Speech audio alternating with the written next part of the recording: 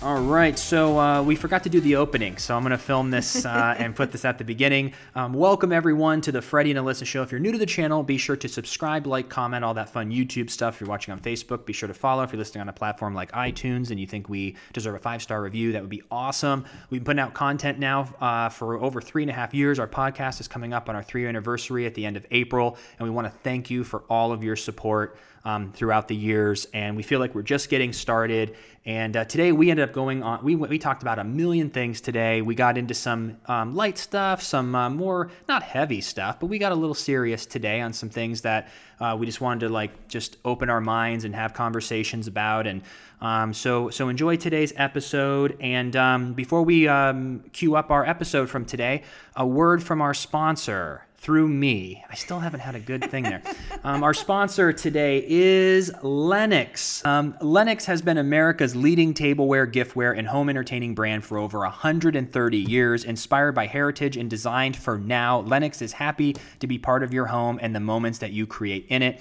They have the best flatware, glassware, dinnerware, and if you're looking for a registry, if you want a gift for a newlywed couple, check out Lennox Engaged, and it's awesome because it's really quality stuff, which I think is important, because I know a lot of the times as we were growing up, we bought a bunch of cheap stuff and then it gets all weird. Lennox has high quality flatware, glassware, dinnerware, and it's absolutely incredible. It's so beautiful too. You guys will love the designs. So chic, so cute. You're big on the brand, so they do it well. Crafted of durable, high-quality crystal. You can choose from rosé glasses, highball glasses, and more. And you can visit Lennox, Lenox.com. Again, that is Lennox.com, Lenox.com. And if you use code Freddie Alyssa, one word, Freddie Alyssa, at checkout, you will save 20% on your order. So if you're looking for a gift or you're looking for some flatware, glassware for yourself, be sure to check out Lennox.com and use code Freddie Alyssa for 20% off. Thank you, Lennox, for the support. We love partnering with amazing companies, and you are just incredible. So thank you very much. But now, everyone, we're going to go ahead and cue up today's episode of the Freddie and Alyssa Show. Why are you looking so cute today? I think it's the green shirt. I always like really solid, bright colors on you. Blue is another really good color I like on you. I do well with greens, blues, blacks, and grays. There you go. Purple is okay. Reds, yellows, and oranges, and pastel pinks, things like that don't go with my skin tone. Yeah. Like salmon color or anything like that. It blows me out. Blows you out. So you're walking down the street, you got a salmon shirt on, and everyone goes, ah! It's just like a floating head. Where's his body? That's why I found. Well, I found this because we were. What were we looking for in the trunk of the car? Well, the other day we were shooting that commercial audition together, and I was asking you. I was like, you have to have some solid colored T-shirts, like green or blue, like those great booking colors. It wasn't that though. It was the printer ink. You had to print out that Social Security number form. That's right. And we had the printer in the garage, but it was out of black ink. And I go, oh, there's black ink in a shoebox in our trunk. I remember having 2 cartridges.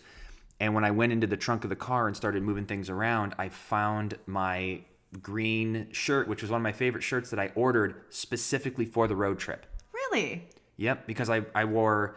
Because remember, I only wanted to pack a backpack. Since you filled up the entire car and trunk, I had a backpack and then my video equipment. Yeah. And I said, I need 3 black shirts and a green shirt. And I just ordered them because I needed a new shirt for every location we went to because I wasn't going to do laundry. Right. And I love this shirt. It's a great shirt. And I found it in the trunk.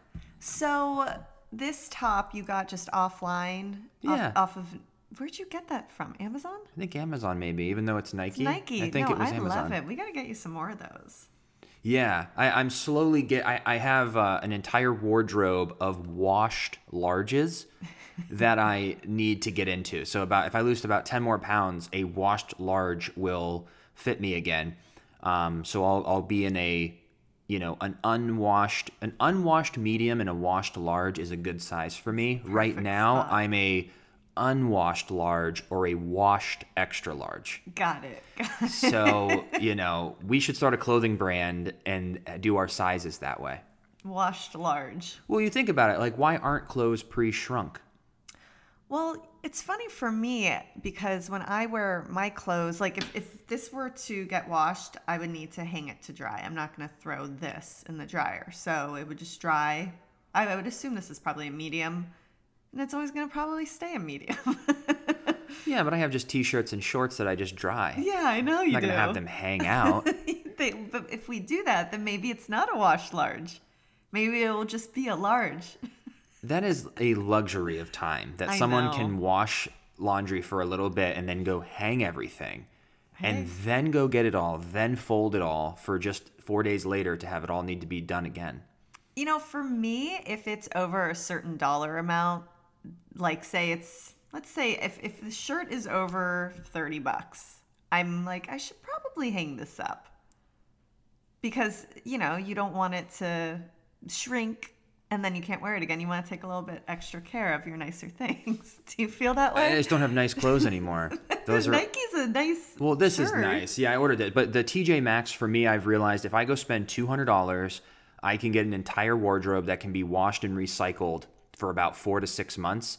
And then it's just old news. And then I go again. So I can pretty much spend less than $1,000 a year on all new wardrobe if you go to TJ Maxx or Marshall's. Right. And I just look for the deals. You can get name brand. I know. Like what were some of the like that's not even coming to me right now, but like real name brands, like an $88 t-shirt that's for $12. Of course. I remember I loved TJ Maxx, and when we lived in Studio City, the first go around there was that big TJ Maxx right off of Ventura. Or maybe it was a Marshall's, same thing, same idea.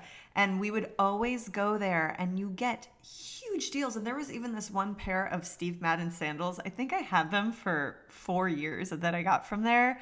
And eventually they broke recently right when we came here, but I wore them. And normally those are like $100. I probably got them for 20. Yeah, they have a lot of deals there. There's actually people I've seen on, I think Gary Vee has talked about it, and then it's a lot of people on TikTok are talking about it too. But there's a catch and there's difficult work to it because then everyone would do it. Right. But there's an app on Amazon and on eBay that you can scan the QR code of any shirt, and it'll show you what you need to price it for on those websites. And people have a side hustle where they will go to every Marshall's like every day and they look at the new stuff and they scan the original tag. Because you know how they put their deducted price on it?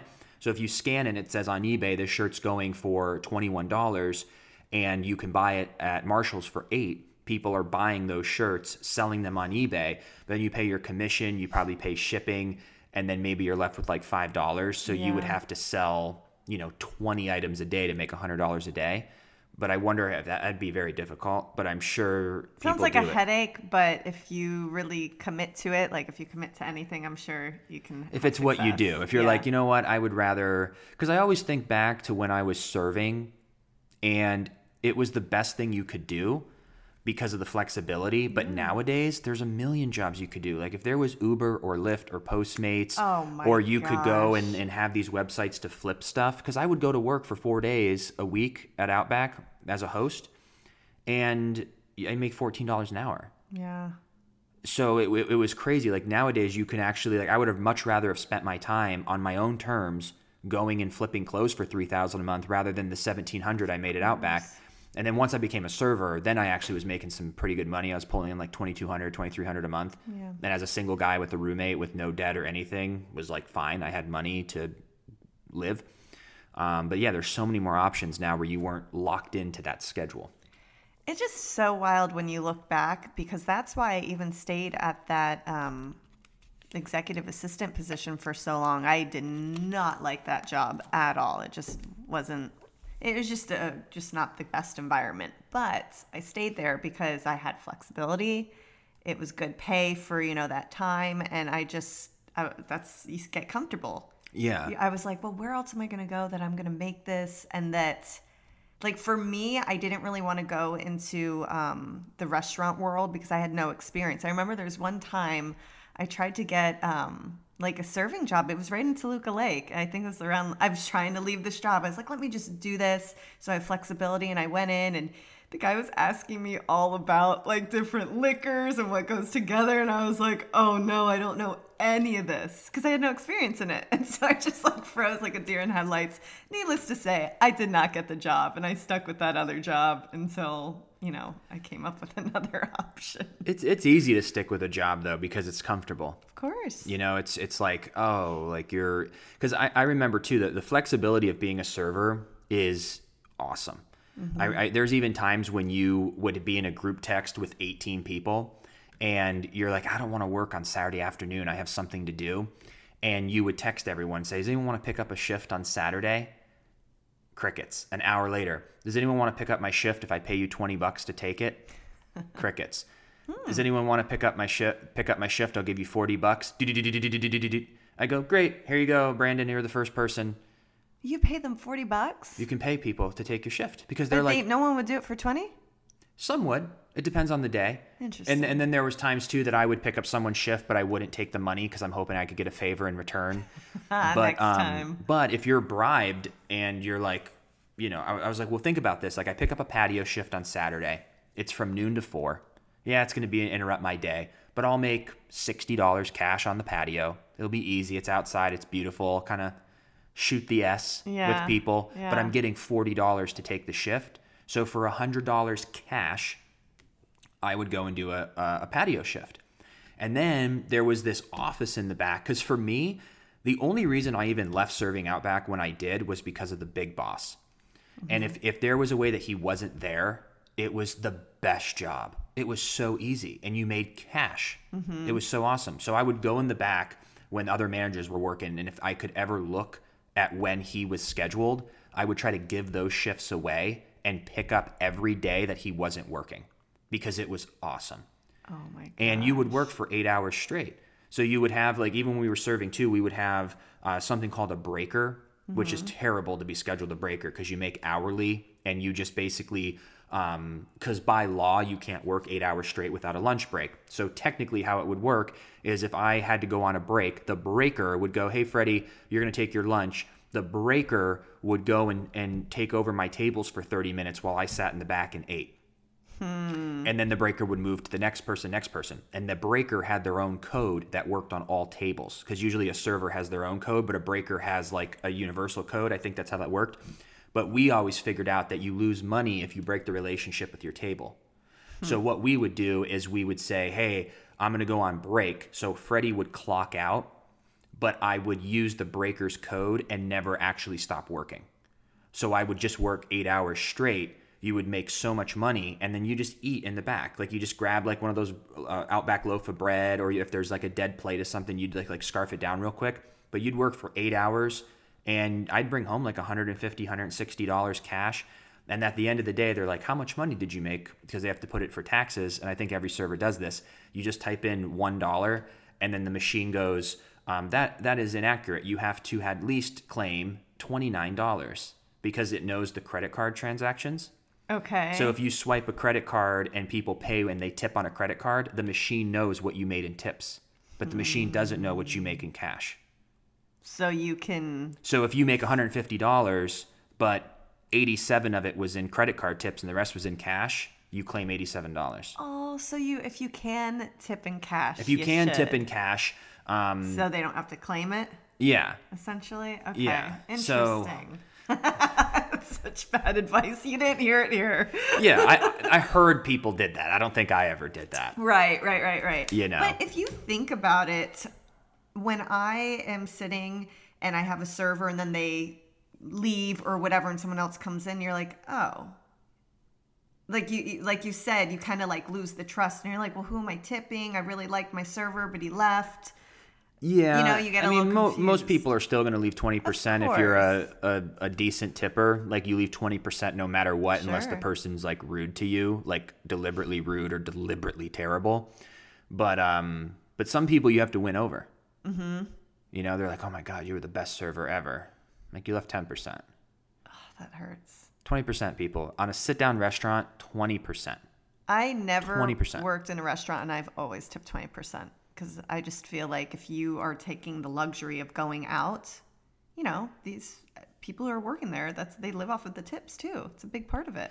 I wonder how tips got started.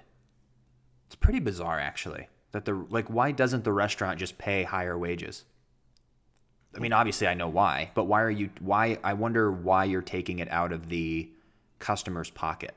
Maybe it gives just more incentive to servers to win over and go above and beyond for each and every customer, because the customer, if they feel like they're not getting the best service, they're going to go, I'm not going to tip as much. It's a by basis thing. Not every server is going to be amazing. Not every server is going to be horrible. Yeah.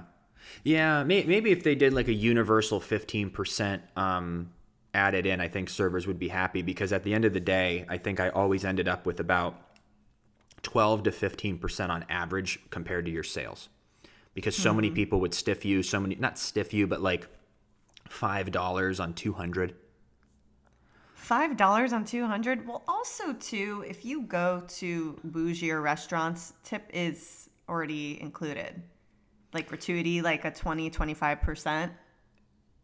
And then some people tip on top of that because they don't realize. Well, but did you also realize, though, that it's because those high-end places have the money and they train people, and people going there aren't just going there. If you're going to be a server at a high-end restaurant where the average plate is $40, $50, they're making a killing, like $80,000 a year type job. Yep. So you can tell the difference of the servers who are extremely knowledgeable. They're not just there where they're running in, getting dressed in the back, going, hi, what can I get you? Like at a Hooters or Outback or Olive Garden or Buffalo Wild Wings. Like people are just like grabbing quick jobs for extra cash. But if you go to a restaurant where you're getting served a $55 steak, the training, I think, and like to get in is difficult.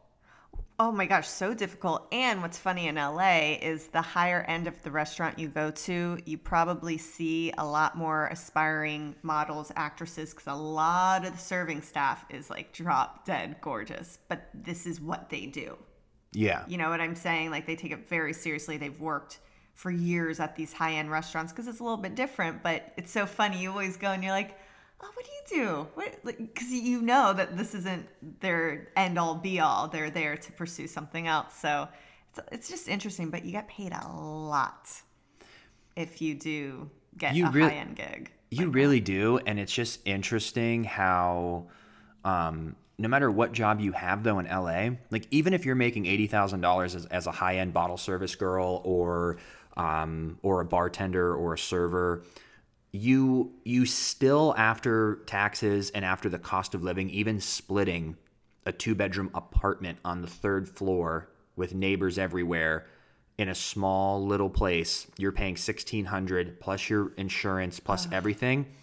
You have to be so financially frugal and smart that even after 10 years of doing that and being so smart, you'll have enough to put a down payment or to make some investments. But a lot of people don't do that because you're just like, look, I've worked 45 hours. Yeah. I'm so busy. I'm working on my side hustles. Like I want to go out and spend some money and have some fun. It's just such an interesting place that it breeds. Like if you want anything extra, you have to make a ton of money. And that's what's super interesting about even the whole minimum wage debate that they're talking about federally is, depending on where you live, like $15 an hour, even in California, you can't live on that.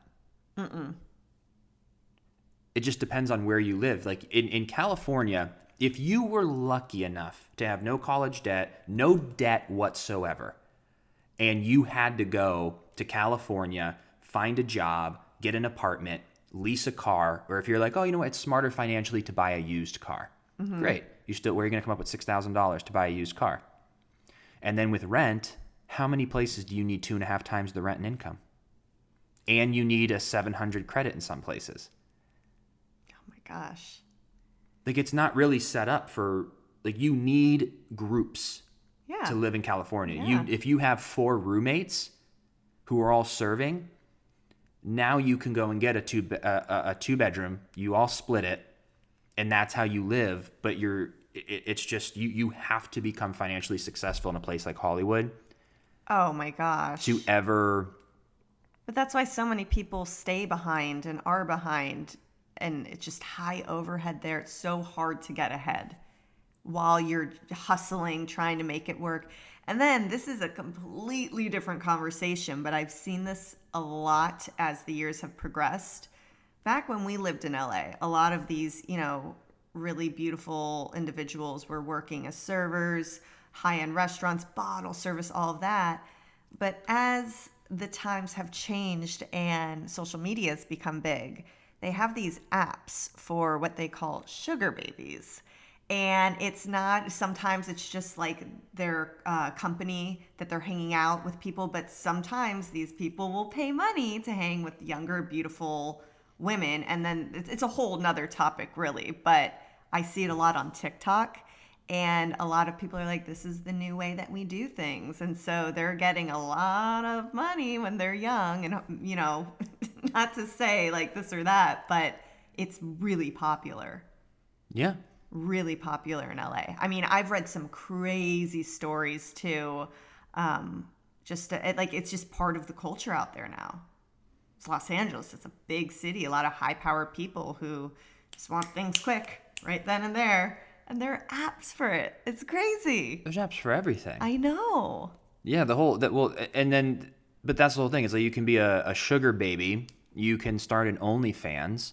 Yeah. And for those of you who aren't familiar, OnlyFans is really, really picking up. And it's marketed as anyone can kind of be on it. But the general idea of OnlyFans is that it's Instagram, exactly Instagram, but X-rated.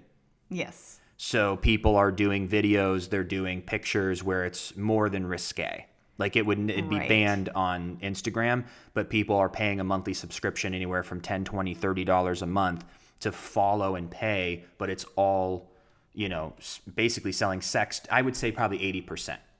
Because I will tell you too, there are some celebs who are on there, like Holly Madison, who she was famous for being one of the girls next door, Hugh Hef's girlfriends in the reality show, but she also did Playboy.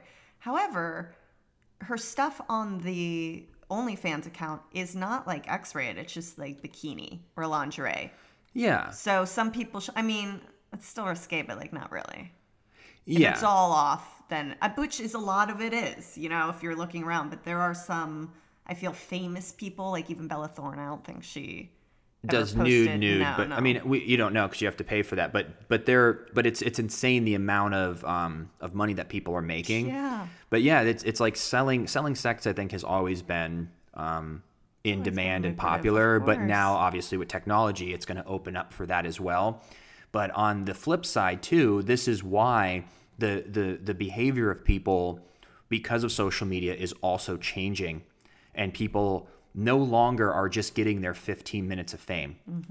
Because anybody who had 15 minutes of fame in 2007, you had all the attention in the world, and then you were 15 minutes of fame, and that's it. Yep. Now, if you can get 15 minutes of fame, you can amass a following that's not a sugar baby, that's not on OnlyFans, but on traditional social media, and you can make a living. Because even if you half-ass the business, and you have 15 minutes of fame, you date a famous actor, you date a famous rapper, you get on Dr. Phil, you're on a reality show, no matter what it is, and you amass 1 million followers, even if you are the worst social media influencer known to man, with 1 million followers, you can accidentally make $5,000 a month. Yeah. So you're going to sit home, take a few pictures, live your life, and not have to go do bottle service, not have to go serve tables, not have to do go drive Uber and all this stuff. Yeah. So we have to take into consideration the way people are acting these days is some people don't care. Some people just want love on Instagram and all that. They're like, I want the likes for self-validation. Right. A lot of people are also doing it because they are aware that likes means followers, means money, means quit my job, means work from home, means be famous, means more access, more free things, money, likes, validation, depending on which route you go. Yep. But I think that's why there's also so much noise on social media now, even politically, because I think a lot of people are hiding behind the fact that they care, and they do. But if they couldn't be on social or get followers with it, there'd be a lot less noise. Yes. People have found that if you say so-and-so sucks, they're evil. So many people are going to go click on that. And they go, ooh, likes, follows. This is my thing now. I'm going to learn and care about this more. There were people before social media that were activists, that protest, that got people together, that really wanted to make change. I would argue there's 50% of people online, if not more, that they like the smoke. They like the attention on them. If that all went away, they would not go march. They would not get groups together. They would not care. It is self-fulfilling. Everyone wants attention. Yep. I mean, and this is really, really drastic and horrible, but you even see, a lot of these school shooters or anything like that, they want the celebrity. Like, they literally say it because people, when these big, horrible things happen, you talk about it, you're like, who did it? And then you're talking the name of this horrible human being. Yep. And I feel like as social media and the internet has gotten bigger, bigger, bigger, we've seen more of it. Now, granted, it might be that we're able to connect and talk quicker, so you hear more about the horrible things happening in life, but they all want, even if it's the bad villain, everyone wants the attention. It's just what I feel like humans want in general, good or bad. Because when you get it, you're kind of like, oh, they like when I do this. Maybe I should do this a little bit more. You see it on TikTok all the time. The second someone has a viral video, they'll keep making content like that because they're like, people like this. You see it all the time. They're like, ooh, this is my niche. Let me kind of get in there and do it. It's a good thing, but it just depends what, it is that people are pivoting to be like, ooh, people like this. I got to keep doing this. And I think people have obviously the right to do whatever they want to do, but I think it's interesting to share that this is what's going on. So, like, even with the news, I remember Andrew Schultz had the best analogy with this, or not the analogy, but in for instance, the 80s and 90s, it was financially beneficial for news stations to play to the middle because they found through advertising that if they played to the middle, they would get conservatives and progressives or like everybody. If you play to the middle, everyone, the left and the right, would come together and they would get the most views because there was no other distractions. So if they came out radical left or radical right, you would lose half your audience and advertising would go down. So in the 80s and 90s, it was financially beneficial to the advertisers and to all the news networks to play it as middle as possible to get the biggest audience because bigger numbers, bigger followers, same thing, more advertising money. Now that things shifted to social media, there is outlets everywhere and people need to compete. So they have found when CNN talks negatively about Donald Trump, their viewers go up. They want to actually pick a side, and then because there is more money in picking a side and gaining all of the people that are like, yeah, or having people go there to get angry about it, there's more money. Yep. If they found out that being in the middle again would create more money, they would switch it in a day. Yep. It's all boils down to the attention. With our podcast, we're not controversial. If we became controversial, we would lose a lot of people, but we would gain a lot of people because there'd be so much noise around. Did you hear what they said? Did you hear? And everyone would share. Yeah. You're crazy. You're stupid. You're like the algorithm goes ding, ding, ding, ding, ding, ding, ding. Push them all the way to the top. Money. Controversy, hot button topics. That's why if you flip through Instagram, flip through the news, flip through TikTok, everything is this kind of attitude. It is this attitude. It is telling people what to do. It is getting people emotional. What do emotional people do? They comment. They like. Ding, ding, ding, ding, ding, ding, ding, ding, ding. Money. Well, yeah, but it's always been like that. Even think about paparazzi. All the stories that they would sell that were controversial would pay more. Yep. People want to talk. I don't know. It's in our nature. It's in our nature, but it's a shortcut, and it's not a that's why you and I don't do it. We know that we could share our beliefs on certain topics that would get more attention and we'd make more money, but it's short term because then we will be the people that now we would just keep making content. Right. We say we don't like X and we get a lot of attention and money, then our entire brand goes towards that because all the people who are now watching and getting us paid want to hear about X. If you say something else, now you've lost everyone.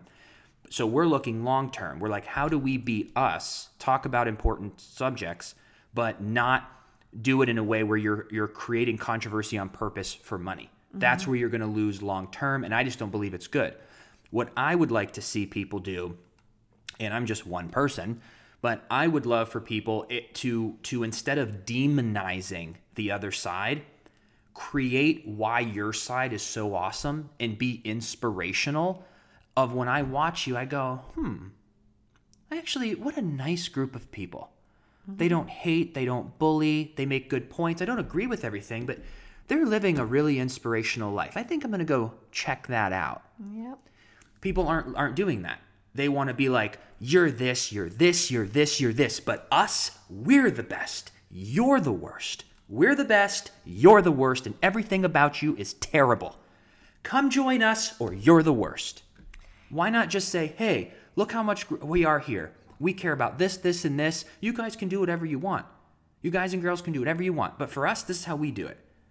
But they don't. It's the same thing with the film. Like, I would love for a film to come out and someone just say, we have the most diverse group of cast and crew that came together to tell a story that was never told before.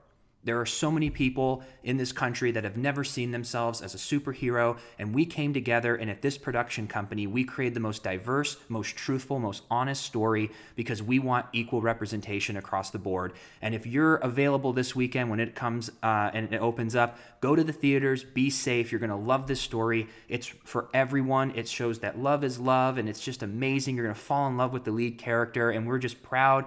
We have a woman director. We have a diverse cast and crew, and it is amazing. You have to come check it out. We're so proud of it.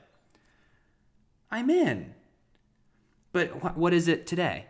It is, we have the most diverse cast and crew ever. This story is amazing. It's so incredible, and we're the only ones doing it. You don't do it. If you're not having this, then you're evil. You're racist. So why do you feel that is? That they do it that way and not the first way you mentioned?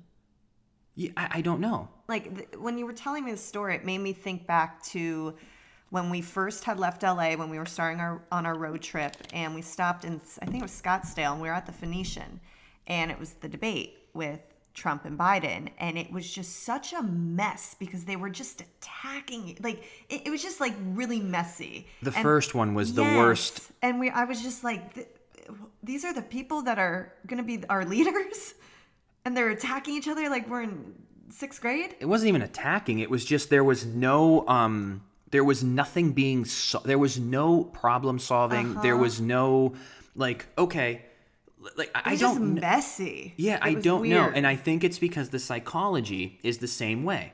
If Biden or Trump or anyone, not to make it about the two most right, people that people pick sides on, but no matter who it is, I just don't think there's any, hey guys, I'm not going to say anything bad. Like, Joe's a great guy, Trump's a great guy, and I love him, but here's why I think you should pick me, because I'm going to do this, and here's how you explain it. And if we break this down, let's pull up this thing. I know we only have a minute here, but I really want to show you in the simplest form. This is how the healthcare system's going to work, and this is what it would pay, and this is what it would be.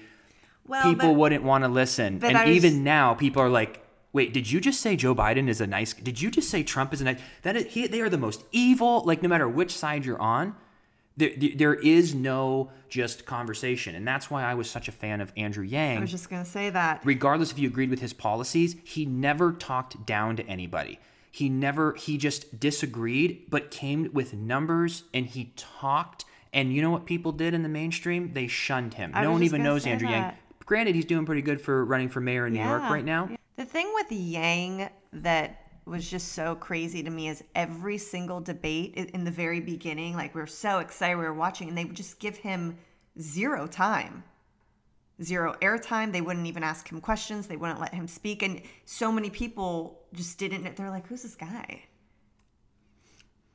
From the very beginning. And then slowly they started to learn, but, it's, I mean, this would get into a more deep kind of thing, but there's reasons why he wasn't getting the attention. Of course.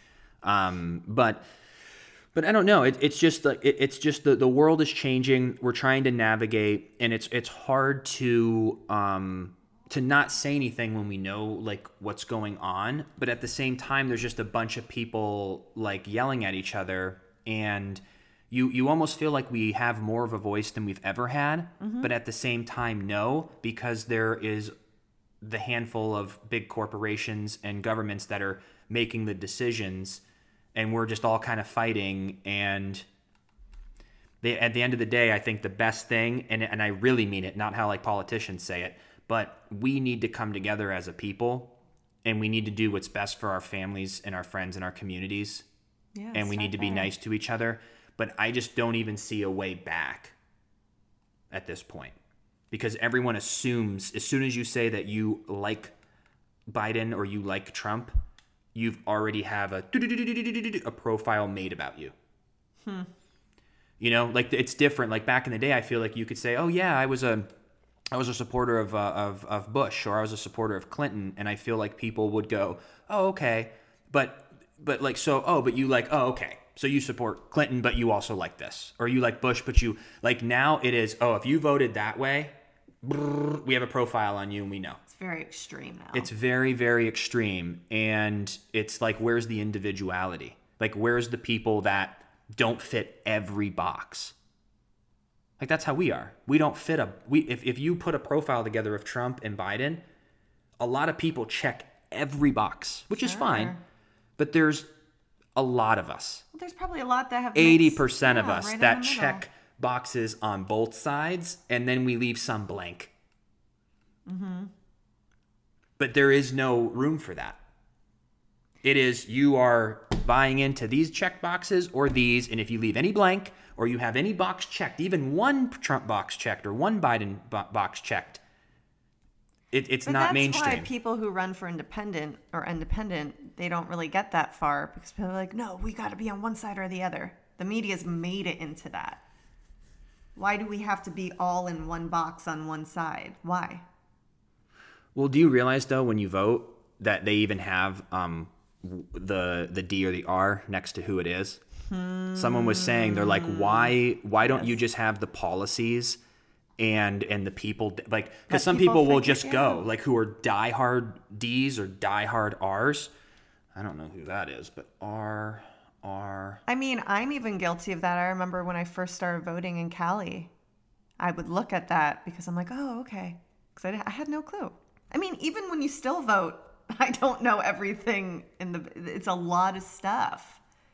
You're like, wait, what's this one again? And that's why they also make like voting cheat sheets for each party in your community, so you know, oh yeah, make sure yes on this, no on that. This is the right, depending on your party, of course. It's just very clear that having an educated voter base is not the intention. Of 100%. The simplicity of it is not the intention. 100%. Because you look around and go, well, I mean, this could be better. This could be easier. They want you to be confused. They just passed a $1.9 trillion stimulus bill that had like 680 pages in it. How could anyone, if those are the things that they want passed, and by the way, I think 10% of it went to the people. 90% went to things that had nothing to do with the stimulus package, even though it's called the stimulus bill. 600 pages. How can on a debate stage, if you how do you break down healthcare in 1 minute with a 30-second rebuttal? It's not set up for there to be like, I would much rather have like, it was Biden's night, and for 2 hours he's with the dry erase board and he goes, here's all my policies, here's what I want to do, here's how it's implemented, and let me answer all the questions, not the dodging ones. Like, you get up there and say, here's my health plan. So for 2 hours, you watch Biden and talk about his health plan. What's it going to cost? And then you have people from both sides that answer questions. But then you watch the press secretary. They ask questions, and then you're like, that wasn't the answer. Is the sky blue? Well, here's the thing about the sky. Yeah. See, the whole thing is the way you're asking about the sky. I'm going to have to circle back on whether the sky is blue, because technically you're thinking about how we visually see it. But if you're asking me the correct, it's like, I just want, is the sky blue?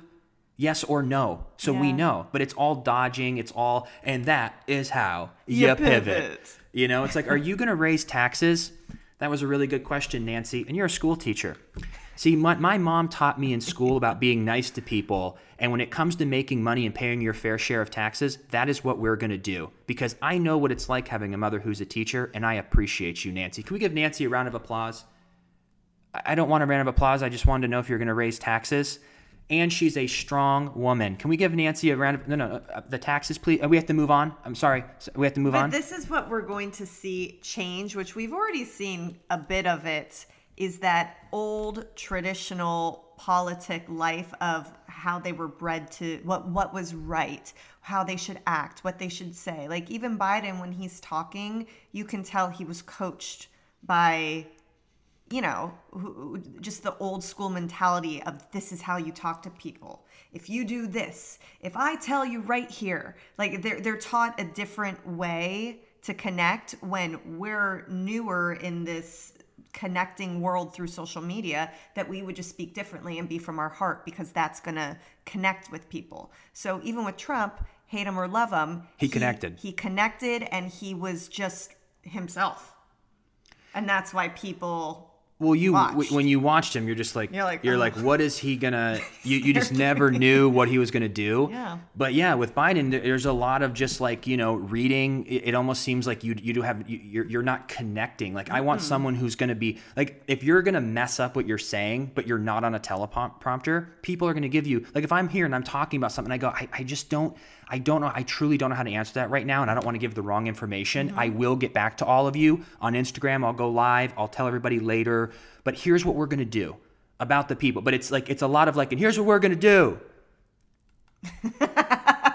Because this is what it is, and it's like no one talks like that. And that's why all what these... they're taught because it worked for years, but it doesn't work anymore because now we're seeing on social media that you just want to connect and you want to talk to people and you want to hear from them like they're right here. But that's how people are going into business, and that is what I'm so passionate about, because I'm literally noticing the two worlds, that there are people who live in social media and there are people who live in the real world. The real world is slowly going away, whether you like it or not, and social media is taking over. So with even Alyssa and myself, if we're going to... Well, we actually went to Google and found a dentist here. So that actually doesn't... Well, but I'm saying... What were you going to say? I'm confused. What's I was going to say that like... all these like videos of there's like dentists who are 28 years old who have a cool hip office who are like, hey, and they're putting out videos and they're fun, and you're going to the dentist and you're like, hey, I know this guy, he's so awesome. But what you think of a dentist is those old flowered chairs. It's just like a 57-year-old guy who's just super boring, who doesn't care. But there's like 29-year-old dentists who they know their stuff. They have new education. They're trying to, use this new world. Just a new world, and chiropractors and all this stuff. And it's obviously, I'm not taking away. Obviously, there's amazing 57-year-old dentists that are awesome and the best in the world. But I'm saying there's this new generation of how we want to be communicated to. And it is not the old school. I do not want somebody to come up there and that's why Trump captured everyone's attention. Yeah. He went up there and you're just like, what is this guy going to say? He's going to say what's on his mind. Even Obama spoke well. He connected very well. I loved how Andrew Yang connected. Yep. There was authenticity in the way it was said. Kamala doesn't have an ounce of authenticity in her body. There's a lot of people too that were running even with Bernie, people don't like him, but he is passionate about what he's saying. Yeah. I believe him. Whether you agree with him or not, he is connecting in a real way. Yeah. Kamala, Joe, a lot of other people are not. This is not you saying it. It's the traditional politician way, like being politically correct, taught to speak a certain way and have posture in a certain way, which is all good and fine. You need that. You need to be respected. You need to have that. But yeah, it's like I just want to hear you. The idea of you pretending to connect with the teacher is not really connecting with the teacher. But here's the thing too, though, with politicians. 99.9% of them are not entertainers. Trump was an entertainer before, and that is why he was entertaining to watch. Kamala, Joe, they're not actors. They've never been on a set, even reality, and had to... You know what I'm saying? Like, there's a different delivery, too, so maybe that's why it was that way and why they're trained with different coaches. They don't know. And also, too, to sit there and be 100% yourself and be vulnerable when you've never been taught to do that, as actors are, they don't know how to do that. Or they're scared to death because there are people who lobbied for things to be done and you can't say things. Exactly. That's like us with our sponsor to be like, yeah, we don't even use silverware. Yeah. Oh, Yeah. and Lennox goes, you don't use silverware? Well, then why are you promoting this? I'm paying you money. Yep. Pull it. Yep. That's very true. So too. there's Probably people a who- lot more pressure. There's so much that we imagine. don't know. There's so much that we don't know. Look at us here, but putting our 2 cents in. Well, because I still feel like there's ways to be able to talk about things that are going on without, I want to be able to objectively, when I watch Joe, our president, talk about something and Kamala talk about something, I want to be able to be like, that's really good. Yeah. And not be like, oh, he hates Trump, you're a socialist loser. And I also don't want to have to say, yeah, Joe and Kamala, I don't like what they just did. And they go, he's a Trumper. It's like, no, I just am listening to the facts. And commentating on what I'm seeing. And how I have personal experience. The thing you're going to get with me is I'm not an echo chamber where I just spout out. You're going to get an individual, well thought out, well researched personal experience about a certain policy. Yeah. And there's always going to be people that can say, well, you know what? You might be educated in it. You might know, but guess what? You don't know what it's like to grow up in Alabama. You don't know what it's like to grow up in Maine. You don't know what it's like. And I was like, nope, I don't. I know what it's like to grow up in Ohio. I know what it's like to grow up as me.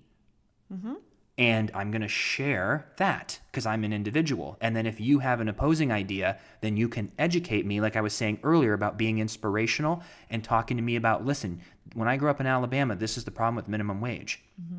Instead of, you grew up in Ohio. You didn't grow up in Alabama. You don't know what it's like for $7.25. You know nothing about this. You're an idiot. So keep your mouth shut. This isn't your discussion.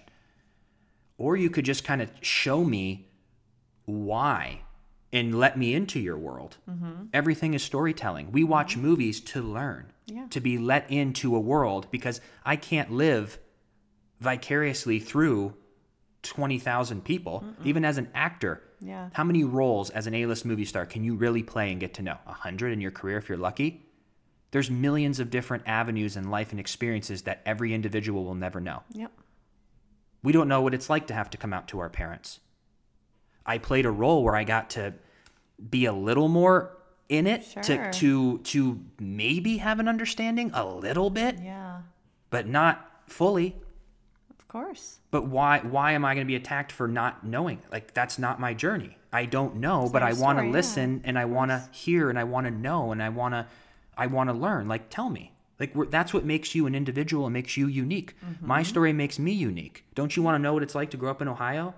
Or being someone who did go to college or didn't go to college or had their parents together or didn't have their parents together, or who is transgender, who's straight. And everyone's Don't story you want is to know what their makes story? the world go round, so you can learn and continue to absorb and grow your mind. Yeah, help me understand. Even earlier when you were talking about the dentist situation of, older traditional dentist offices compared to what, say, millennials are doing, imagine in 20 years or even in 10 years when Gen Z is really in the workforce and they're, therapists or doctors or dentists, or they have their own practice. What's that going to look like? And you see funny TikToks of younger Gen Zers now pretending to be therapists. And they're like, what's your sign? Oh, you're Virgo. Okay. They're making fun of themselves. Yeah, which is fun, but it's a different generation. So I'm sure they're going to bring their culture and their ideas and their taste to what they're going to do in the future. They're just still young. And for the first time, millennials are actually in the workforce, like where you can respect them. Once you hit your 30s, it's a little different than 20s. Still young. Yeah, I feel like people still looked at us in business at 25 and they're like, you're good. But like I remember someone was like, I'm not taking advice from a 26-year-old. Yeah. Someone told me that. Yeah. And I was just like, okay, fair. I understand. I'm going to become very successful and you'll be listening to me soon. And but yeah, it's I think what this all boils down to is, for the first time ever, Gen Z and younger have thoughts of their growing minds, Because think about us at 18 years old. My God, if I had a microphone, who knows what I'd be saying? They have the widest platform in the world. And the reason that we're living in the social media, internet world and reality, we are truly living in both worlds. They are real in both worlds. And then you have different groups of generations that are so different. Yeah. And it never was like that, because if you and I right now, there was no social media, we didn't leave home, or we did move and we went somewhere else and lived, we don't know what 12-year-olds to 19-year-olds are doing. They're getting together, doing things with their clothes, listening to this music, having all these ideas. But all we know is our two nephews who would be 14, and then we would judge all 14-year-olds off of the 14-year-old nephews who grew up in the same town we did. Yep. On TikTok, I am watching 19-year-olds. I'm watching 87-year-olds from all over the world with different backgrounds and stories share their opinions. And I feel like people who aren't in the social media world are still holding on to this old world, and it's going away fast. And before you know it, people are going to blink and go, we're just living in this world.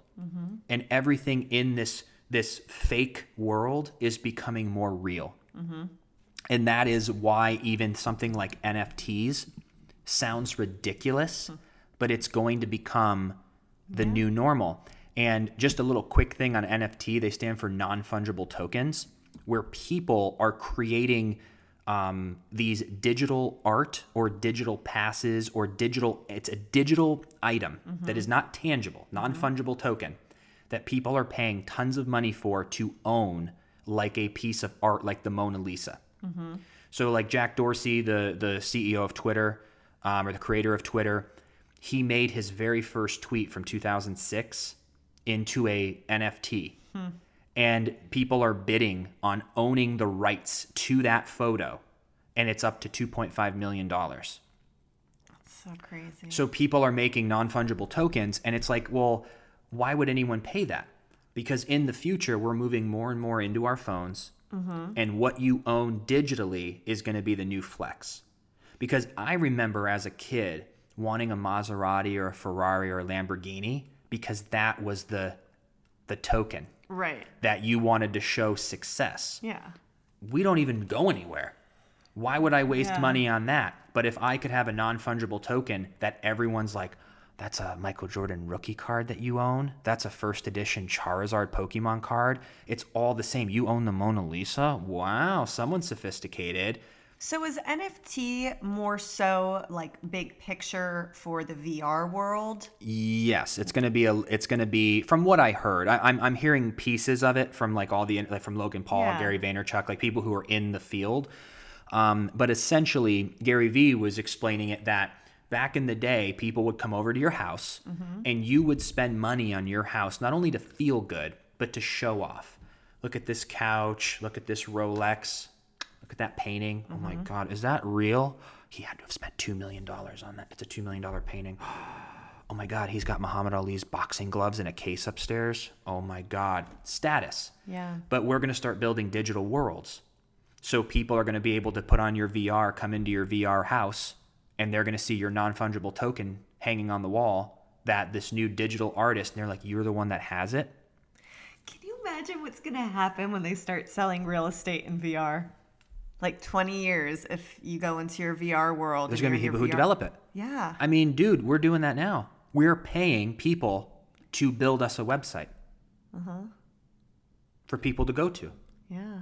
If you and I were going to build the Freddie and Alyssa app and we got rid of all the other apps, and if you want to come into our world, you download the Freddie and Alyssa app, we would pay someone $20,000 to build us an app, to upload videos, to have banners and colors and messages. And we're already paying people to build applications.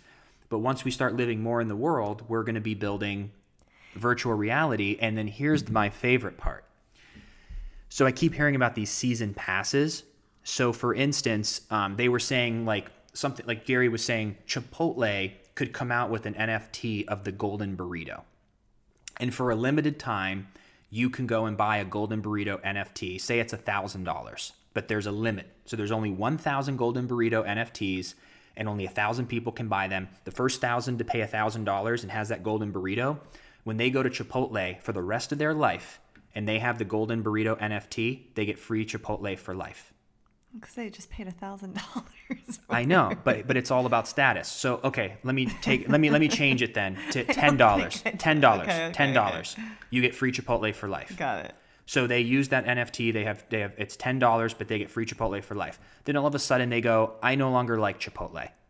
They can sell that NFT, and someone might go, oh my God, one of the 1,000 people with the golden burrito is selling it, and then there's a bidding war. It's no longer $10. It gets sold for $10,000. Interesting. Okay. Now that's a crazy example, but for us, like, or even Gary Vaynerchuk, he's going to create NFTs that are going to give front row VIP access for life to any keynote speech that he does. So if you and I bid and win that for $5,000, we go front row to Gary V for the next 7 years. Then then we're like, you know what? We're kind of over this. We're not going to go to Gary anymore. And then we sell, because there's a limited amount. We sell that NFT to someone else who might buy that pass from us for $100,000. So the NFT is an investment. So when you and I start doing tours and we start going places in like 5 years to 8 years, like once we're big enough, we could sell a limited edition 50 NFTs, and any of the limited 50, whoever buys the 50 NFTs can come to any event we have anywhere in the country for free. And they pay, say, $100 or $1,000, whatever they be worth. But then say when we're 52 years old and we have, like, people are lining up to come see us, and the original 50 have those, that $100 NFT might be going for $500,000, and that person is going to be able to sell that and make money, and then they no longer have access, but that new person has access. And this is all done on the blockchain. This is some Black Mirror stuff. It's here. It's crazy. I mean, it's actually here. Like, we can go buy NFTs. Well, yeah. We can create NFTs. I heard that NFTs are all run by the blockchain Bitcoin Ethereum. Peeps. Ethereum. I think it's through Ethereum. So yeah, Which they can manipulate the whole market to make people think NFTs are important. Everyone invests, and they're like, just kidding. Is it good? I mean, I think the whole entire Bitcoin, that's the point that's against it. It's the actual dollar is more able to be manipulated than the blockchain. Could be. Or Bitcoin in general, because we're just putting value on it. It's true. So, and it's just scarcity. That's the whole entire brand of Supreme was like that. Mm-hmm. Google Supreme, if you don't know what Supreme is. Supreme it was sold for $1 billion, I think. And they built a brand that if you had something Supreme, it was a collector's item, because this Nike shirt, they made 1 billion of them. Right. There's nothing valuable about this. But with Supreme, they only made a limited edition. Yep. Like, if we stopped selling the Freddie and Alyssa Show t-shirts and we said there's just 1 day left and we never sold them again, anyone who has our original Freddie and Alyssa t-shirt, it's a collector's item because no one else can have them. Our Pivot Principle book. Mm-hmm. Those people who have those, no one else will ever have that. And that could be worth something in the future if we keep growing. Which we will. You know what's interesting about the NFT stuff? Because I remember seeing the very first NFTs made. It was all those really small little portraits of how many, they call them like zombies. Like say there's like 80 of them. They're all original. When you think back to why art is so valuable today from like a long, long time ago, it's because it was one of a kind. That's what NFT is trying to recreate, but in a digital world. Yeah, everything's being created one-of-a-kind digitally. Paintings. Like Mona Lisa, why is that so important and so valuable? But people made that up, right? Yeah, like that's what I'm saying. It's no different, just different generations. Like, it's different if there was an actual like genie's lamp. Right. That a genie came out and gave you wishes. That's obviously valuable. Yeah. But like a random painting, how did the Mona Lisa become the prime thing? Like, why? Well, I think as the years passed and passed and passed and passed, and you hear a lot of time when it comes to artists, whether it was based on books or paintings or even songs, they were found years later and made famous years later, like when they weren't even here. Yeah. Can you imagine if like our YouTube videos were found in 300 years and we were just the most famous in the world? After we're dead? Yeah. Fantastic. Fantastic. We're looking down going, we're so glad you guys are enjoying it. We were patient. But that happens to people. It really does, especially like creators, just in any aspect. There's just a social, I don't know what it is with the hierarchy of human beings, but there is something about status, power that people, like that's why you're glued to the Kardashians. Well, I hate the Kardashians. Well, but you're curious. But people are glued to these high status symbols. And that's like, even if, like as soon as a celebrity wears something of yours, it instantly becomes cool. So if you can create a brand and we call it, the Fast brand, and Lil Wayne is wearing it, and it's like all over the pop, people are like, where'd he get this? Where'd he get this? And we're like, there's only 300 shirts. Those shirts would automatically, because if Lil Wayne has it, it must be cool. Or if Beyonce has it, or Kim Kardashian has it, there's something about status, celebrity, popularity. And Gary even brought up too, the blue check mark on Instagram is technically an NFT. Of course it is. In the sense that it is not real. Mm-hmm. It is not real, yep. But holds so much value because there's a limited amount.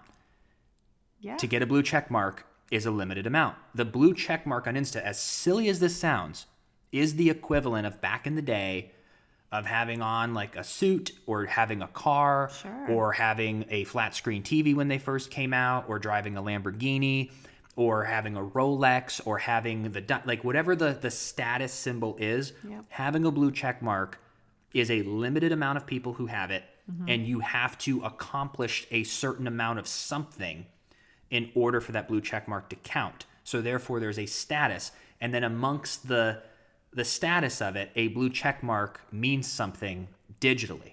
When people write you with the blue check mark, it is different than with not. Yep. And it's not judging, it's just what it is. Yeah. So the digital NFT world is Gary explained it perfectly, where I finally understood, where I go, oh yeah, interesting. It means nothing, but yet means everything. It's not tangible. And then people say, well, can't you just take a picture and rip it off? It's like, yes, but you can take a picture and make a fake Mona Lisa, but it's not real. So that's the other thing. And then Kings of Leon released their album as an NFT. What do you mean? They sold it for, I think, millions of dollars. They released their new album. So only one person has it? The original. They own it. But everyone can download it and listen to it.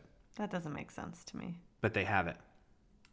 Really quick, just to circle back on everything that you were saying, just status, power of now with the social media world. It's so interesting that all of these creators, people on reality shows, actors, singers, whatever it is you do, they have these platforms so that brands can say, hey, Pauly D, I think you look so cool. I want you to wear my jacket. And then he pays Pauly D to wear the jacket. And then all of his fans go, oh my God, I got to be like Pauly D because he's cool. He has status, power. I want that jacket. And that's what happens, because I was watching Floribama Shore that just came back, and they're on their 4th season now. And they all, because of social media, have built followings because of their show. So now they're making money because they were showing all of their lives before going to the summer house. They all have nice cars now. They all have nice homes. They're all starting to get paid. Now, if this was 15 years ago, it might have taken longer. I don't think Jersey Shore started making money until the seasons. Mm-hmm. And they were the first kind of generation to start on the MySpace and then go into social media. Now they have millions of followers and they're killing it. But it's just really funny to watch people who are given the platform nowadays, and they've been in a couple seasons, and now because of social media, they've all built huge brands on there. Yep. Which they're getting paid, which is making them more successful and more filled with power and status and all of the above. It's just very full circle and very interesting to see. Yeah, the whole shift is coming of, and it's really interesting how social media influencers get a bad rap, and I think I figured out why.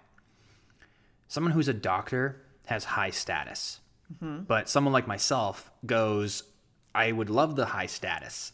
I think it's cool to help people. I think it's cool to be, I'm Dr. Freddie Smith, ooh, mm-hmm, you make a lot of money.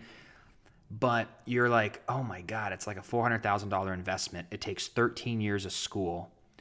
And then I'm like, oh, I'm not good with blood. And never mind. So you're kind of, no one gives beef to doctors. Right. You look up to lawyers, doctors, you're like, wow, status symbol. There's status symbols in influencing as well. But I think the reason that a lot of people hate on it is because anyone can do it if they wanted to. And it's a reflection on someone who, because people who don't care don't get upset about the influencer. I think people who don't like influencers deep down wish they could be. And they have the same. They don't have to go 13 years and 400,000 to post on social media and try to make it. Right. Same thing with acting. A lot of people don't talk, like when I talk about acting, people really love it because in their minds they go deep down, they're like, I want to be an actor or I would like that. It's cool, but like I could never leave my home. I'm never going to move out to LA and do that. Like, Right. oh, the auditions, like, nah. But with social media, again, people are like, oh, I have a shot at it. And it's a reflection of like if they really wanted to. Because that's how you can really pinpoint where people are in their lives, is that if you're upset or triggered or something is said, it's like I told you before, if someone said all actors are stupid, if I really thought I was stupid, I would fire back and go, really, all actors are stupid? That's really blah, blah, blah, because it touched something. If someone said all actors are stupid or all soap actors are stupid, I would just go, okay. Yeah. You're not affected. Because it's not real. Like, Yeah. I don't personally deep down believe that, so I'm not affected by it. But if someone were to say, oh, yeah, okay, fatso, I'm just like, okay, I'm going to act like it doesn't hurt. But yeah, I have a little belly. So maybe you shouldn't fat shame me. How about that? Keyboard warrior. But it like, it touches your insecurity. Of course. And there's just, I don't know where to place, because the more that I watch movies, the more that I'm plugged into TikTok and Instagram and YouTube and everything, it just seems like a mess. It seems like a water park, a theme park prior pandemic, but people are running around and hopped up on stuff. It just seems like when you open up an app, it's just like everywhere. And I'm like, where do we fit in? Of like, what do we really talk about? What do we leave off the table? What do we touch on? Yeah. And then there's things changing so fast that I feel like everyone's then backtracking, where we're now saying NFTs are great.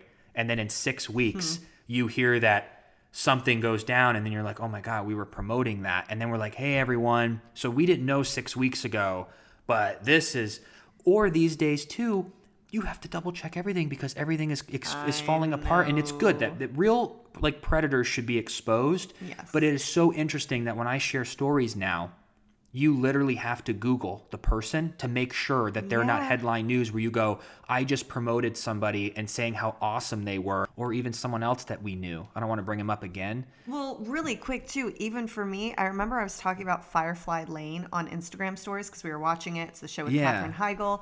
And I accidentally wrote Firefly. And then I remember hearing there was a show called Firefly. The creator of Buffy, Joss Whedon, had created it. And I always wanted to see it. And I was about to write that. And then I go, let me just look Joss Whedon up. And literally, I'm not even kidding you. At that time when I was about to write that, he was in the news for just like being really cruel to actresses and just all this stuff, you know? Yeah. And I was just like, oh, good thing I didn't say that. Like, just there's so much coming out, and you just never know. Well, and then also, too, though, because if you just said, oh, my God, I love this, and people go, Josh Whedon is just all over the news. Did you not check your feed before posting this? You're like, it had nothing to relate with. But if you're big enough or a mob comes after you, and then all of a sudden they're like, TikTok influencer, Instagram influencer, Alyssa Tabit supports Josh Whedon's actions. You're like, I didn't know this yet. And then all Huffington Post, all these people pick it up, and then you can never You're canceled. Get on. So even if they didn't cancel you, you could never get on social media and get to all the people that had already spread. That's true. Because even with me, I remember there were times that, and this gave me perspective. I left the show February 13th of 2020. I came out with a video, got a lot of views. I was like, a lot of people know this. My followers, like fans, supporters. I was like, oh. Still in August, after 6 months of me on social media, all the time being like, yeah, I'm done, but we're doing a recap. I'm done, but we're doing, like, I felt like people were aware. And I would be on a live 6 months later going, yeah, and then, Sonny's last day is September 1st. I'm looking forward to, like, seeing how it turned out. And people are like, wait, Sonny's off the show? Sonny's off the show? Or, because I do lives a lot. New people because they're new in. people. Yeah. So if you do say something and it's taken out of context, you as a person, even as big as Dwayne The Rock Johnson, can never reach the 100 million people all around the world that happened to look at one feed at one time and saw one thing about you. They now think that about you, and they will not see your one live that you do on a Saturday at 2:00 that addresses that. Yeah. So the more you start seeing about people and you hear their story, you're like, wait a minute, this was taken all out of context because you actually go to the video, but then people clip the video. Where you just say, hey, I'm going to come out and I was going to say that I'm not sorry. And then I realized how wrong I was and I want to truly apologize. Where someone will take the clip that goes, I am not sorry. And then they'll post that and go, Freddie Smith says he is not sorry after blah, blah, blah, blah, blah. Comments goes out. People are like, he didn't even apologize. I'm like, no, I was going to say that I was not sorry. But then after reading all the comments, I realized I was wrong, and now I'm doing they'll take that clip. And so there's false information going around. Yep. It's a mess. You haven't seen the deep fake Tom Cruise yet. So that's going to be when everything completely goes to a new level of just insanity, because people and artificial intelligence are now creating deep fakes. I want you to go to YouTube, everyone after this video, and type in Tom Cruise deep fake. They can generate and take you do not know it's not really Tom Cruise. Is it another person with Tom Cruise's face on him? Yes, but his voice and you won't know it's not Tom Cruise. Because there's this girl on TikTok who is very, very famous now because she looks like Charli D'Amelio, who's the darling of TikTok. And basically someone unveiled this. They go, no, she's using deep fakes to look like her, because he went to every single video and goes, do you see how her face moves up, or just all these different details? So everyone started looking, and the girl started deleting all those videos that he called out.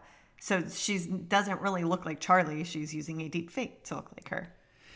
And that's probably like low, and I don't know how advanced that is, but the fact that we can put on a filter right now that gets rid of your beard, that gives you a beard, it's a little like animated. Or that smooths your skin out, or makes your nose, like there are literal filters I'll look at on Instagram, and it makes my lips way bigger, your eyes bigger, it gives you makeup, and I'm like, what? So you can see that in the future, it's going to be, you're going to be able to basically create whatever you want to look like. Yeah. You're going to be living inside this virtual world, and it's going to be here faster than we think. Crazy. We still can't fathom it because change happens so slowly, but we're already doing it. Yeah. You're already doing you see this all the time where people, it's just the angle. It's the lighting. It's the lighting. I look better when I have natural light hitting my face, than if you have this, or if you're down here. People always make, like my parents' generation. Anytime you FaceTime, they're always, because they go for comfort. It's more comfortable to hold your phone down here, but it's a shot under your chin. I'm always like, hello. And I'm up here because you have a better neckline. I remember when I used to work and do like bed scenes, and afterwards when you're laying in bed, it's the worst. You feel so uncomfortable because you're sitting like this. And you have a double chin. And you're trying to like lift that, deliver your lines, sit in a good way. But if you're if you're like this, it's less attractive. If you're up, you look way better. You look so handsome. So people are already creating fake environments. They're so. What a time to be alive, friends. So I don't really know where it's gonna. I don't know where it's going. Yeah. Like I don't know the repercussions, the good and bad consequences of where it's going. We'll see. Take it a day at a time. All you can do is enjoy this moment right now. And this is all we have, and we have to appreciate where we're at now. But I think it'll be cool. Like 20 years, I'm really curious. But you gotta think about if somebody was telling us in the future about 2015 to 2020, you're gonna say, this technology hit mainstream, and everyone was able to have a voice for the first time, and gatekeepers were no longer relevant, and you could create your own music and have your own voice, and you got to do what you wanted to do, and you could share ideas and find friends, and there's all that amazing stuff. And then watch TV and then you're doing all this stuff. It's amazing. And then filters to make yourself look better and get rid of that little blemish, and like, oh my God, it's amazing. And then you can also pitch it as it was terrible. People were fighting and yelling at each other and canceling and getting people fired. And then it was exposing all that. Well, exposing stuff is good when people are actually doing bad things. Yeah. But there's just, yet again, it's amazingly awesome and amazingly terrifying at the same time. And people are being so super depressed. I know. And one last thing I'll say, because I know we do have to wrap up, but this just reminded me of a Black Mirror episode that I watched where basically this guy is married, he has a kid, and he's just not that happy with life. And then he goes into like VR world, and it's there that he has a character that he's in love with, and he ends up starting to choose this VR world over his real life because this is more exciting. He's a different character, he looks different, acts different, is in love over in this VR world. And then in real life, like he's happy, but there's such thrill and excitement in the VR life. And so that's what the whole episode's obviously about, the pros, the cons. Oh my gosh, what's happening? And we'll see that eventually. Well, then I also saw someone say, instead of making filters to make yourself appear to be the person you want to be, why don't you take actions in your real life to improve yourself so you are the person without filters that you want to be? Well, because that comes with the way you look, that comes with aging, that comes with, you know what I'm saying? Like when I'm 60 and I want to look like I did at 25, yeah, my body, I can still work out, but your skin changes, your face changes, you get wrinkles. Yeah, it's different. When I'm 60, I'm never going to be able to look like I did at 25. But that's on aging gracefully and being lucky to be alive, and to see those different things. But it's just different. I get what you're saying. Yeah. But people who use filters to put makeup on and have hair and smooth their skin, it's not always that easy. No, I feel you.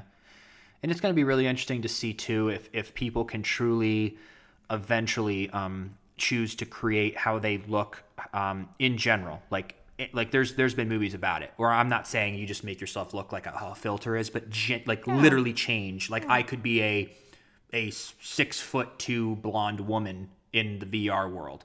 But I'm saying, I wonder what the evolution of relationships are going to be, where people aren't judging people based on how they look. Yeah. That imagine you're in a VR world and you're talking to somebody and you hear their voice, or maybe their voice has even changed, or who knows, but you're intellectually connecting with somebody or falling in love with somebody. But it's not what you got, but you don't really look like that in real life. But you're actually in love with each other's, what actually matters. Yeah. Because I think that's what happens even with like us. When we first got together, when you're like, I love you, it's like you love as much as you can about what you know of the person, but you're in love with the lust and the physical portion of it. And as much, like even the smells and the touch, like everything. And the year you're together, you love the things you've learned. Yeah. Once you go through life, the love between us is so deeper and so different because of the intellectual portion on top of everything else. The deep conversation, the deep knowing of each other. Like the love goes deeper. The protection I feel of you, of somebody like trying to like mess with you in public because of who you are as a person. Yep. Intellectually and inside more than what you fell in love with at the beginning. So what is the true love and the true protection? Because I would still fight for you at the bar when we were just together for a year, but it means something so much more now. Like there I would have fought and done everything. Like now I would go in knowing I would die if I had to protect you. But that's how deep the love has gotten on an intellectual level. Yeah. But in the real world, a lot of the times, but that happens at the workplace. There's times that you meet someone and you're like, oh, this person's not my type at all. I'm not physically attracted. But then you start to get to know them. Yep. And day by day, a year goes by, 2 years go by, you become best friends. Now you start seeing things like, I never realized how beautiful that your eyes were. And then you start falling in love, and then you start becoming attracted to each other later. And sometimes that's even better because you sometimes might ignore the intellectual disconnects with someone because you're so in love with how they look that you ignore that they're like not what you're looking for here, but you're like, oh my God. Like, so it's just going to be, crazy. yeah. You know, there was this quote I saw, and I'm probably going to butcher it, but it was basically we weren't born to criticize ourselves. We were taught to criticize ourselves about those things. It wasn't exactly that, but meaning, say for me, it's, I wasn't born to go, oh my gosh, you know, I want a more contoured face. I was taught to think that, like, ooh, I should contour that. That looks better. Like we weren't born thinking these things. We were taught. Or, oh, I shouldn't have hair on my upper lip. Or, oh, I shouldn't have that waistline or whatever it is. But yeah, this is the day and age that everyone's trying to figure all this stuff out. Yeah. And at what point do you look at what is natural that people are doing, or what has been put into our minds socially? And at what point is all of this worth diving into? And at what point do we just let people live their lives? Yeah. That's the other thing. A lot of people, yet again, are telling people what to do. And I think that's the mistake. If I was on here saying, I think it's wrong for women to be attracted to powerful men. If you're a woman attracted to powerful men, that is wrong. It's like, who cares? Just stay in your lane and comment on your I don't life. need a powerful man. I don't care. Yeah. Whatever you want to do. It's like, but it's just, that's what everyone's talking about these days, is we're trying to figure out what the hell's going on. Who is everyone? What is our purpose? What is our meaning? And that's becoming a lot more, an open dialogue. Yeah. Because we can talk to people endlessly. Yeah. And people are trying to figure out what happens after we die. Why are we here? What's our purpose? What's our meaning? And things are also changing. Mm-hmm. So, our purpose and meaning is because things are so fast now. It's very interesting times we're living in. I'll tell you that much. And also, too, last thing, because I know we've talked a while today, it makes me wonder when we have a kid how we're literally going to have a child in, say, 2023 and have literally no clue whatsoever what 2043 is going to be and what it'll be like for a 20-year-old in 2043. I know.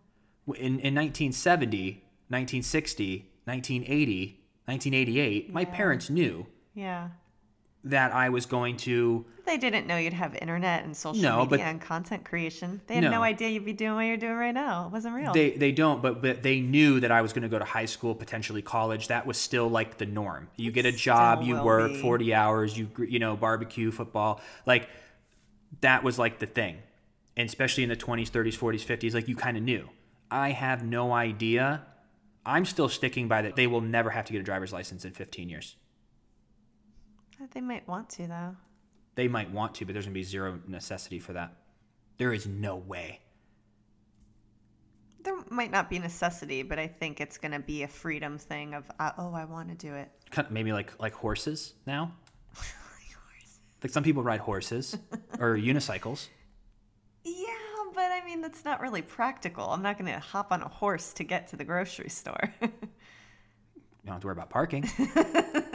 I got to get a stable for my horse. Is he going to hang out front? Yeah, they should have, like, next to the electric pumps, God. They have horse stables. Oh my gosh, here we go. No gas. No gas. It's great. No, there's going to be no way that they'll ever need to learn to drive. We'll see. In 15 years. We'll see. There's no way. Come back to this podcast. There is 15 no way. Years. There's no way. Freddie Smith said it here first. There's already going to be autonomous Uber in a year or two in big cities. In 10 years, it'll be autonomous everywhere. And there's going to be no way is going to want to go, let me learn how to drive this dangerous vehicle when computers are doing it better. And why would I want to go spend 40 minutes in a car, like doing what? Paying attention to driving when I can get into my steering wheel-less and pedal-less pod, put on my VR, and go hang out with my friends until the car gets me there, and then I get out. As long as it's truly safe and they don't have any crazy they won't. malfunctions like they did. What was that one Amazon TV show we watched where the guy died from a malfunctioned car, and then he went to like it was like because I think it was altered though. It was a good show though. It was all right. Upload. Upload. There we go. Yeah, no, you're not gonna. It's a time saver. People go, oh, I like driving. It's like, well, you like driving as an activity. Yeah. Just like I like, shopping, but if I don't have to go spend an hour and a half at the mall and I can just get my package in an hour, that's awesome. Yeah. So driving, that's why rich people or people who are very busy have drivers, because they cannot use their mental energy and or their time for 2 hours in a car. They're in the back seat working on their paperwork, working on this stuff. Like, they cannot pause their life for 40 minutes to drive. But because technology, everyone, no matter where you are in the financial portion, your time is what's going to be valuable. Yeah. So unless you like driving, unless you like cooking, unless you like riding horses, unless you want to drive a cool car, that's going to be more of a hobby than what it is now as a necessity. It's going to be straight up autonomous. Well, we shall see. We shall see. So anywho, let's get started. Welcome everyone to I'm going to have to pre-record one and we'll put it at the beginning. Well, thank you everyone for stopping by. We're wishing you the best week ever. My parents are getting here next Tuesday. Yes. So I'm going to be doing a lot of cleaning, and I can't wait for them to be here. And then our friend Lauren Bravarnik is going to be on the following Wednesday. So I'm going to work on editing that, and it's going to be a lot of fun. It was a really fun episode. So wishing you the best week ever, and we will talk to you soon.